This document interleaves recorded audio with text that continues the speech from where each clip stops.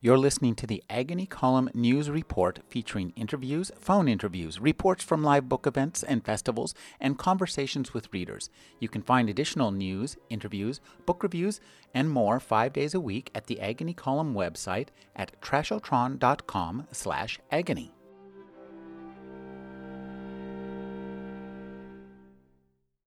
Yet sometimes, as in the instance of our dear Fan, the talk lingers. Perhaps it's because we don't have much actual footage of her, unlike that of the long-distance runner, or even of Joseph niftily curling a shot into the goal. There's no more to see on our hand screens after that first surveillance vid of her exit, nothing at all, and so the secondary rumor and conjecture continues to root and grow. We reshape the story even when we believe we are simply repeating it. Our telling becomes an irrepressible vine whose hold becomes stronger than the originating stock and sometimes even topples it, replacing it altogether. Chang-Rae Lee is the author of Native Speaker, which was a winner of the Hemingway Foundation PEN/Faulkner Award for First Fiction, A Jester Life, and Aloft. His novel, The Surrendered, was a winner of the Dayton Peace Prize Award and a finalist for the Pulitzer Prize. His new novel is On Such a Full Sea. Thank you for joining me, Chang-Rae. Happy to be here, Rick. One of the things that struck me about this novel is that most of your other novels have that dealt really strongly with the immigrant experience.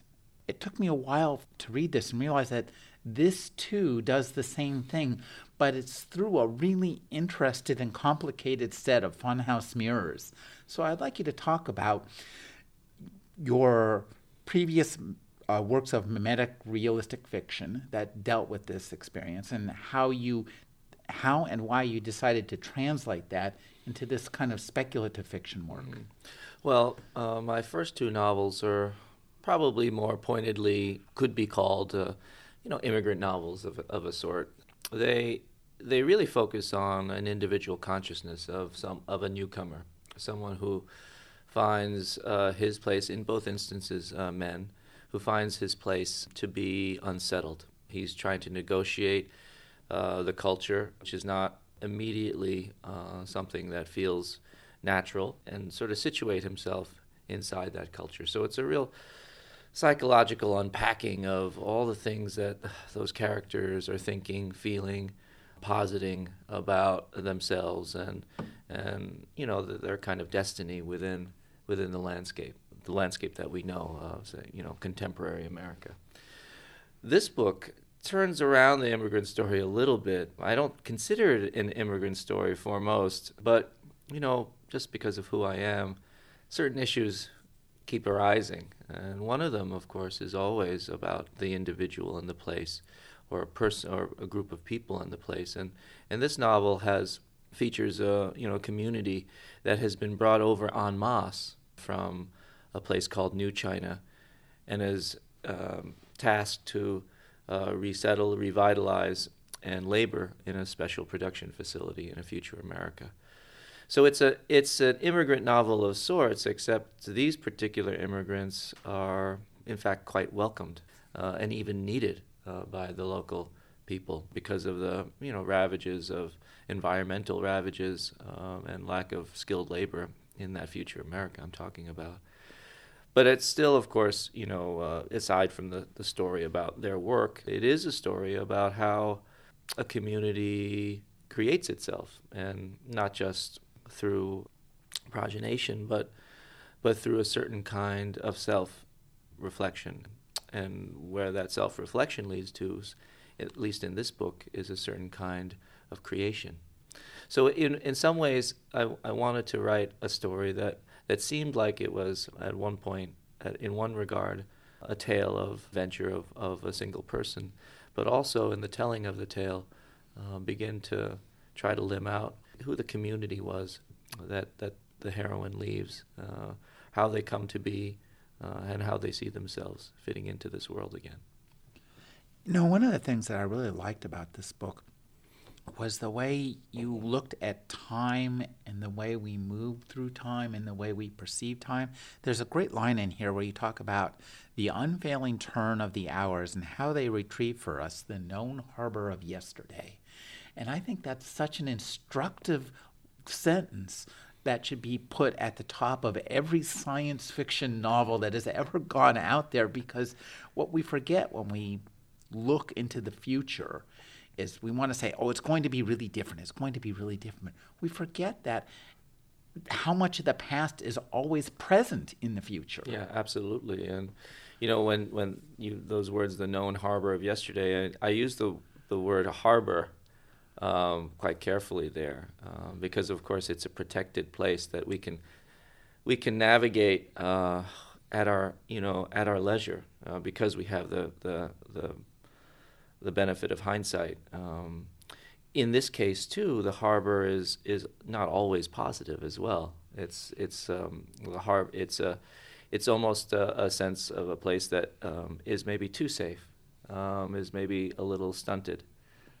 So there's a dual feeling about what one learns about say a historical legacy, and in looking forward and in writing this kind of speculative fiction, I kept looking backwards actually at the kinds of experiences that I had researching China, my own particular anxieties over the last 10 years or so about certain trends in our country, and not trying to look outside of what I knew to figure out the kind of contours of some supposedly future landscape. There were two parts of the real world that you were trying to grapple with in realistic mimetic fiction that led you to take up this piece of speculative fiction. I'd like you to talk about them and about the tension between them, and particularly about your research that you did in China. Well, I was planning to write a novel about Chinese factory workers set in contemporary China. I was interested in a kind of social realist novel about their labors and their community, their struggles, much like the novel Germinal by Émile Zola wrote about coal mines in northern France. Mm-hmm. I love that book, and I thought it was just a searing experience to read. And I wanted to give that kind of social fabric to a book about China. But I felt afterwards, after doing a lot of research, going over, meeting people, that my angle into the story was not fully satisfying to me. I felt I was just doing good journalism, reporting and recounting what was going on, and I didn't have a special story. Obviously there would be stories about struggle and injustice, but I needed something else. I think for novels you do need that other layer, either through form or content, or approach. And so I sort of put it away, and then I, around the same time, had an experience on the train between New York and D.C. where I saw certain neighborhoods in East Baltimore that were long time ghetto neighborhoods, forlorn, and this day was I saw a section that was abandoned, and part of me, just as a citizen, felt as if I just felt so frustrated with it. I'd seen that neighborhood for many years as an adult, and I had the very odd thought of why not have these perfectly decent houses occupied by people who needed them. And then I thought, well, there's lots of Chinese people, say a village in China that had been environmentally poisoned, could be brought over en masse to live in this place.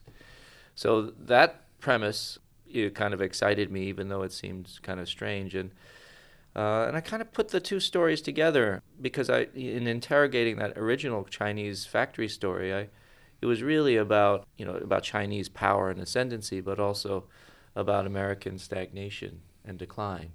The sense that America was changing, that China, regardless of its ups and downs, was on an upward trend, and that I realized that here was my angle. Here was my, not just the premise, but an angle that the story was as much about us as it was about them. You use the word stagnation, and that's also occurred to me when I read that harbor line, was that a harbor is a place sometimes where you could have that kind of stagnation, where this stagnation of safety is, it keeps you may be safe, but you're not going out. No, you're stewing in your own, in every harbor you see, oh, it's so pretty, and then you look closely and there's a film of oil on the water, right? It's designed that way. It's designed so that there's no flow, there's no danger, there's no sense of tides, a violent sense of tides. So it's a place that is in some ways a bargain. It's a safe place for the boats, but you wouldn't want to swim there. And that's sort of how I thought about all the communities of this novel I've written, particularly the production facility, Bmore, that it's a place where you could find respite from the so-called tides of the world, but in a sort of a state of unsettled stasis, as it were, where you were focusing on that film on the water a little bit too much and realizing that it's gotten into you and maybe changed your sense of ever being able to get out of that harbor. One of the things that I loved in this book is your sense of the way you kind of played with the language and invented a language to fit the future. And I'd like you to talk about the fun you have doing that as a writer and the challenges it presents, because you have to be consistent once you invent a set of rules for the way things are referred to or described. You have to keep adhering to that. Yes, aside from little, technical things, little neologisms like vids or pics or something like that about, hand screens. That's the minor stuff, but the stuff that I had fun with, I think what you're referring to is just, the way that in which the narrator of the novel encounters the characters and how, there's this kind of floating quality to the voice that I enjoyed, and it's partly because it's in a speculative context and circumstance, but it's a voice that is almost half dreaming as well as recounting, and I didn't know that I was going to write it that way, but the more that I got into the story, I realized that I wasn't in the same position as the writer behind this voice. I guess normally I always feel as if I'm more in control of that voice as the writer, very close to it, shepherding it, but really almost riding saddle on that voice. In this instance with this novel, I felt as if I just had the barest kind of control over the voice, hoping that it would lean or gravitate or turn the way that I wished, but sometimes it wouldn't. And I, say in describing, a certain scene of action or a certain emotional moment, it would be like, having a friend that you knew, but that the friend was in some kind of, some sort of state where they were very unpredictable. I quite enjoyed that. It kept surprising me as in terms of the turns that the voice actually would take, not so much the storytelling, but just the actual little turns of language. And for me, language, even though I'm a fiction writer and a prose writer, that's almost paramount. It's without a sense of the language and a sense of how the story is being told, I really can't go forward. It's not just knowing what's going to happen. There's a hypnotic and almost symphonic feel to the voice, it's a first-person plural, which is unusual, and it gives us a feeling too that we're reading a myth, a saga. From the second we read, we know that we're being told something that's important to the speaker. Mm-hmm. Yeah, and because it's a we, it seems even more important, right? Mm-hmm. I mean, it seems like, this is both kind of, it's almost, with the we, you almost feel a certain kind of sanction. Yes, this is what we're thinking.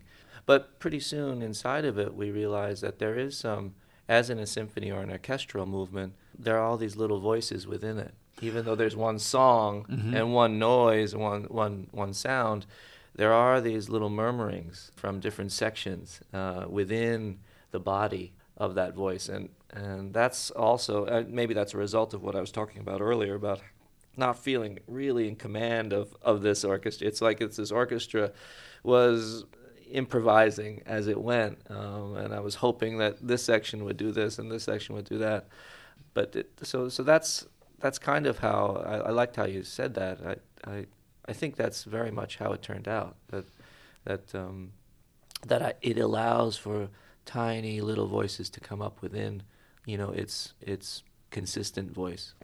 Well, it gives you the opportunity, in a way, even though you're doing first person plural, there's a feel in parts of the book that you're doing, I guess, what's called a close third person perspective. You are able to work that in, and it's really fun and entertaining for us because there's like little eddies in the current. Yes, and I didn't want to feel limited by it. Mm-hmm. Well, you don't, and that's one of the things that's nice is that kind of first person or first person plural or the you can be really claustrophobic, but this opens up. Yes, and that's one of the things that I was most worried about when I started it. I thought that I could be writing myself into a very, very small box, a very small, very tight seam throughout this narrative. So I strive to try to break it down, break down that, the typical kind of language and the typical kind of perspective. And it turned out that the voice sometimes does second person address. Sometimes, as you say, almost third person, close to omniscient about what's going on, without explaining itself. Which is nice. Yeah. The second you try to explain it, the second it just falls apart. And it surprised me in terms of what I began to realize about all perspective, which is all perspectives, whether first person or third person, always strive to do the other thing. That a third person omniscient always also strives at certain points to be intimate and particular, and that the first person voice, even if it's singular, at some points tries to leap into the more universal. Right? I mean, That's an interesting observation, Noah. You're right. I've never thought about it that way. But it's That's absolutely great. that way. Yes, I mean, if you actually make it discreetly one perspective, it begins to stultify. Mm-hmm. It begins to feel as if it's a little airless and lifeless. So I think that's what happens anyway in every fiction, in every good, successful fiction. I think in this fiction, I let it go a little earlier. I really let the perspectives bleed into one another. I think it makes it a lot more fun to read. And one of the things I think that is can be problematic in a story like this is you've got this isn't a happy world. Lots of the people aren't happy, and certainly from the perspective of your readers, this is a few steps down. So what can happen is that it can seem kind of joyless and unfunny, but I think you do a good job of putting in some little bits of dark humor and little bits of levity into the narrative to keep us involved and engaged. I'd like you to just talk about that because you don't ever dial it up to the point where it conflicts with your tone. Yeah. I didn't want this book to be a depressing book. One of my goals for it was so that my daughters could read it. They're in their early teenage years, and I wanted them to have fun with it. Mm-hmm. But also, of course, maybe be compelled to think about some serious issues. Mm-hmm. So when Fan, the hero of the book, gets into certain episodes, I always wanted to enter those episodes and leave those episodes with having, a certain surprising quirky little experience. And one of the episodes that kind of came upon me was when she meets this band of sort of roving acrobats. It's a family of acrobats. And the Nickelmans. Yeah, the Nickelmans, who they live out in the county, so they're just trying to get by just like everyone else. And boy, aren't they the nicest family when she meets them. They're kind of organic food people. They grow their own, which is just an amazing thing for Fan and the company that she goes and stays with, spends an afternoon with them. I mean, they're just amazed by the homemade yogurt and all that stuff. And it just seems, and they live under this big live oak tree, and they seem so I don't know, crunchy and wonderful, in the... Very Santa Cruz way, Yeah, actually. in a very Santa Cruz way. But of course, it turns out that despite how nice they are, and they're the nicest people you'd ever find out in these rough counties, they do have a little bit of a bloodthirst. And, they don't eat meat themselves, but they're sort of bloodthirsty vegetarians. And I had a lot of fun with little things like that. Obviously meant to be a little satirical, but also trying to, get to a serious idea about these folks, which is that given their circumstance, they've had to take certain very, very serious moral measures. They take certain moral certain situations and have to make moral choices that are surprising. One of the things I found most entertaining about this book was because we never actually get inside Fan's head, there's this kind of direct indirectness in the story. And we talked about this a little bit last night, but I wanted to explore it some more, where your characters are utterly familiar with their world. We are entirely unfamiliar with their world. So they will refer to bits of it, and we're kind of, as audience, going, what? But slowly but surely we get to put it together.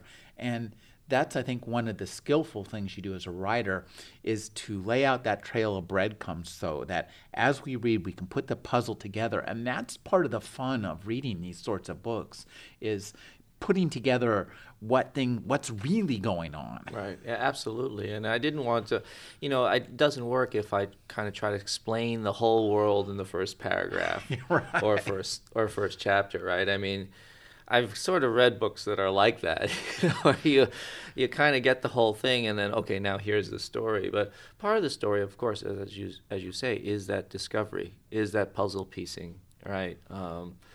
And that's fun, and I like the idea that you're slightly behind the curve at every moment. Mm-hmm. That's a suspenseful feeling, I think, as a reader, for one. But also, I think it forces the reader and forces you to be a little bit more active, mm-hmm. right? As you say, putting these things together, and rather than just getting a string of sort of maximized pictures. As you would just in, an incredible HD TV show where you just sit back and kind of veg and take in the experience. I wanted this experience to be as if you were really on the road with Fan, not quite knowing what was going to happen next. Maybe your heartbeat quickens just a little bit. I've always found that the fictions that always spoke to me were the ones that not just made me think a lot of interesting things, but really physically, viscerally, somehow, just overwhelmed me. And they were surprising things. Sometimes it's, a little moment in a James Joyce story that seems very quiet, but the turns and revelations of that moment just, make my skin kind of just come alive. And that's sort of what I wanted to do with all my fiction. I've never felt like that I was just writing essays in fictive form. I've always wanted to give this, very bodily experience as well. And I think that comes across too in the tension for us as readers. We're querying what's going on in this world, and a lot of the action that we see in terms of trying to figure out what's going on is economic. There's these three different strata classes. There's the charter, the B-more, the kind of the suburbs, I guess you'd call them, and then there's the counties, which is a kind of a Mad Max style Wild West, and the ability to move from one to the other, we see those, and we're trying to figure that out, while at the same time trying to relate each of them, as I just did, to something in our own life. And the tension, too, that we experience, thinking, well, here in America, the upward mobility is almost nil at this point. Yeah, well, and that's one of the things that I kind of wanted to get out about one of the choices, why it led to the choice of having these three separate areas rather than one society in which, certain dramas would happen. So much of the book, because it's a quote-unquote road novel, is not just about discovering the world, but discovering the differences within this world.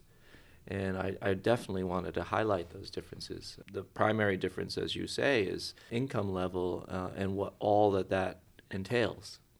I'm definitely extrapolating from, my sense that the poor or working poor in this country are, in our present day lives, are always behind the curve, that they can never make enough to educate their children out of or provide enough for them so they could really have a significant chance, an opportunity to change their status, economic status.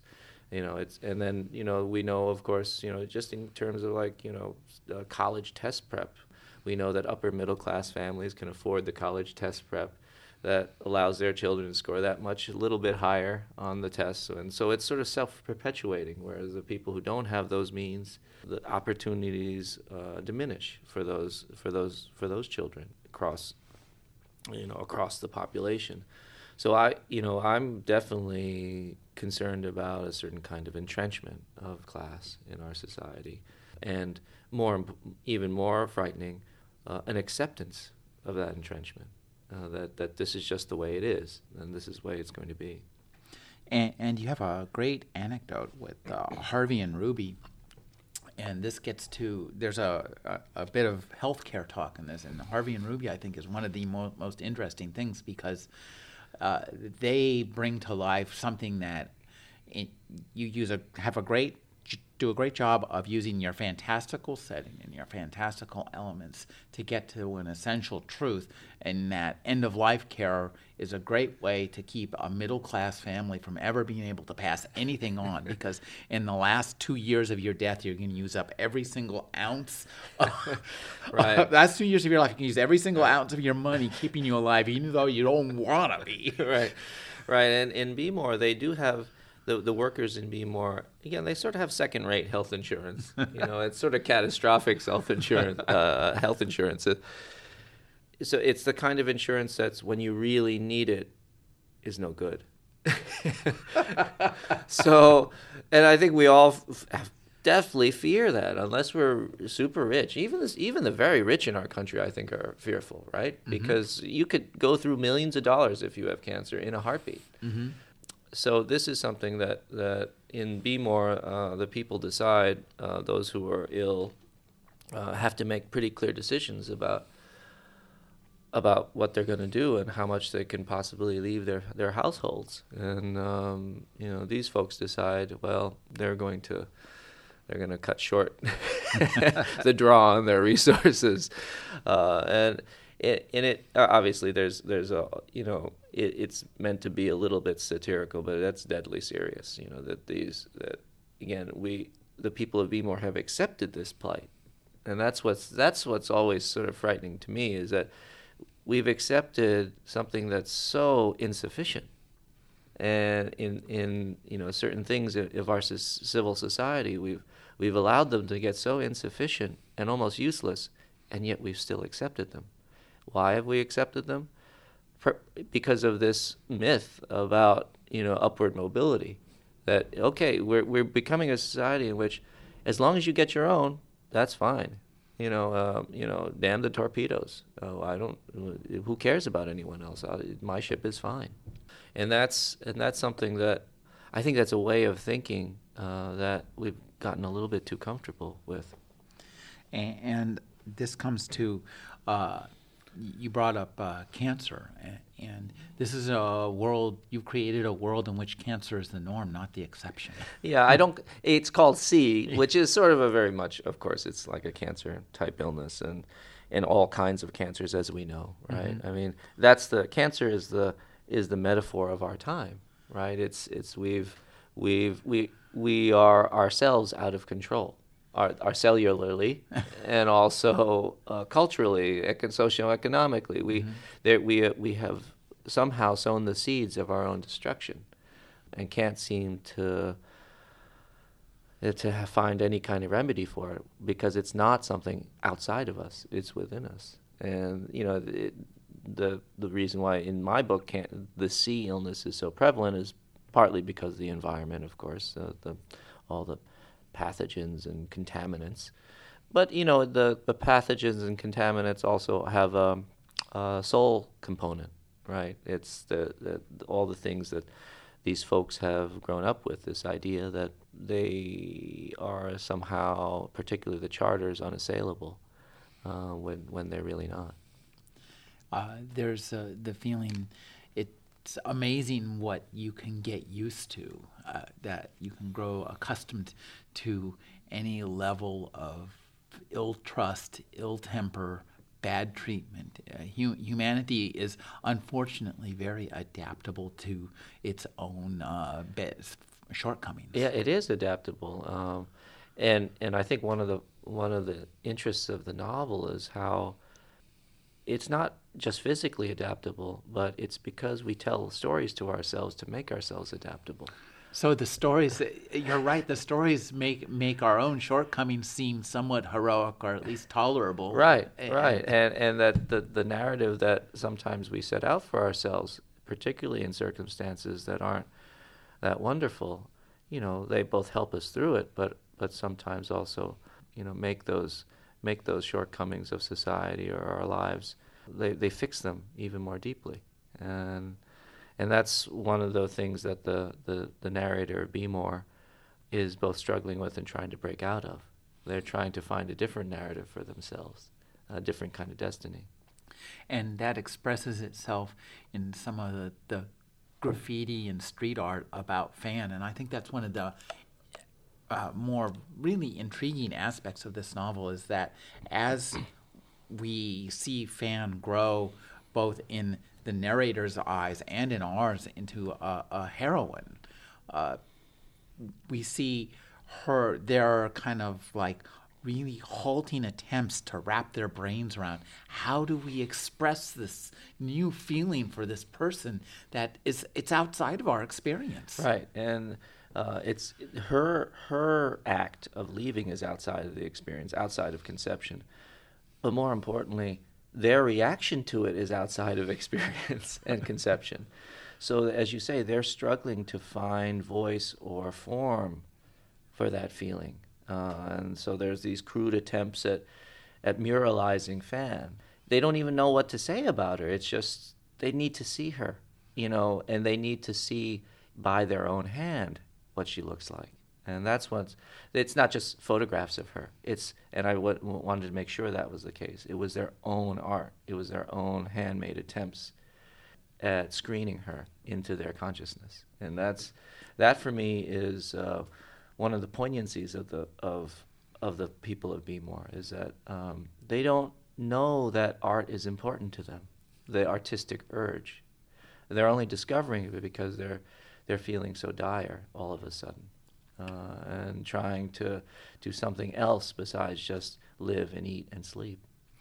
That's a really interesting notion, because it's the first time I've ever seen or thought of graffiti and street art as sweet and kind of generous and, I guess, innocent. Yeah, it's usually we think of graffiti as being, just like sort of macho kind of markings, right?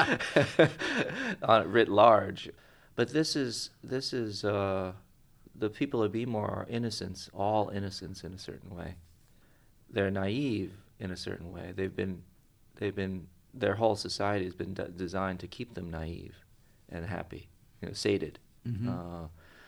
And their art is naive in a way, but it is the first expression of something much more complicated, and maybe dark turning. The murals come up, and then it leads to actual acts. Not radical, revolutionary acts, but acts themselves. There's one scene in which there are all these lovely ponds around Beemore with ornamental fish that they don't eat, and there's a scene in which people just start throwing their litter and food into the pond. The fish love it, of course, but Mm-hmm.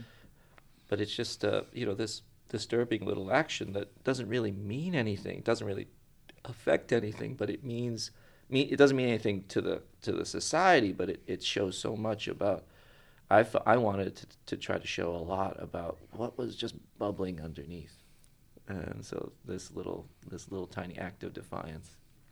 I love too their innocent experience of market economics when the charters kind of turn, because they are people of Bmore are this pristine food production, but then just on a whim of the market, all of a sudden pristine food production is no good anymore, Right.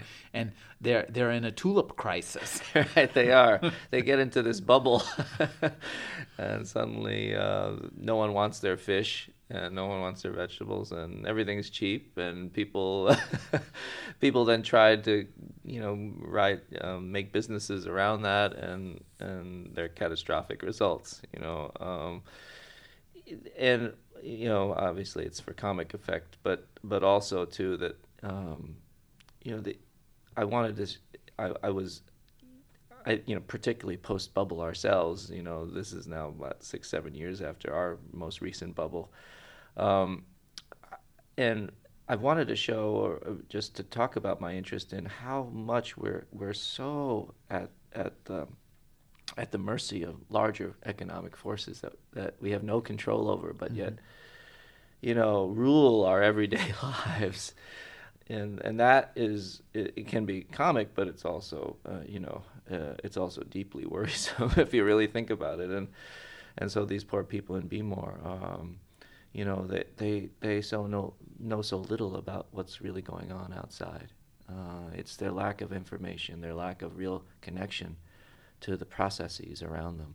And that for me is the scary part. Well, you do a great job of using the speculative fiction world to speak to our economic concerns. There's a classic story by Frederick Pohl called The Midas Touch, which kind of inverts everything, where science has achieved such great heights of production that now the poor have to live at this rapid rate to consume all the rich, and the rich get to live the more Spartan life. And you get a little bit of that in this book, I think. Yeah. They're one little taste of prosperity, right? Proves to be abundance, right? Poisonous. Yeah, be careful of abundance, right? Which is probably a good notion to keep close. It seemed like you had a lot of fun writing this book and did some interesting things for yourself as a writer using the speculative fiction toolkit. I'm wondering if you are thinking of returning to that. I don't think so right now. It would have to be, again, an entirely different story, an entirely different new set of concerns. I don't want to. I would never return to the same kind of, even if the players changed and the outward circumstance. Fundamentally it would have to be just a different, both different interests and also different approach. So perhaps if those conditions were met, then yes, I might do it.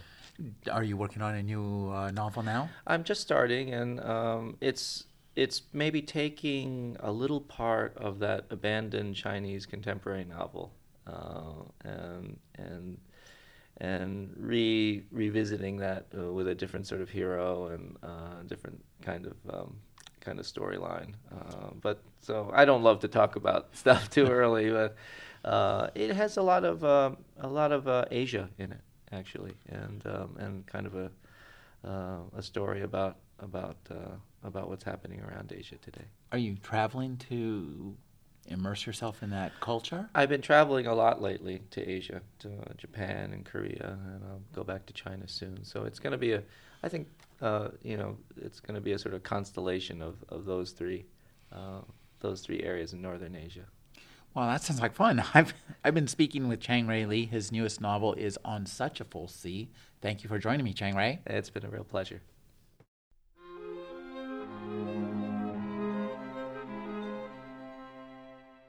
You're listening to the Agony Column News Report, featuring interviews, phone interviews, reports from live book events and festivals, and conversations with readers. You can find additional news, interviews, book reviews, and more 5 days a week at the Agony Column website at trashotron.com/agony.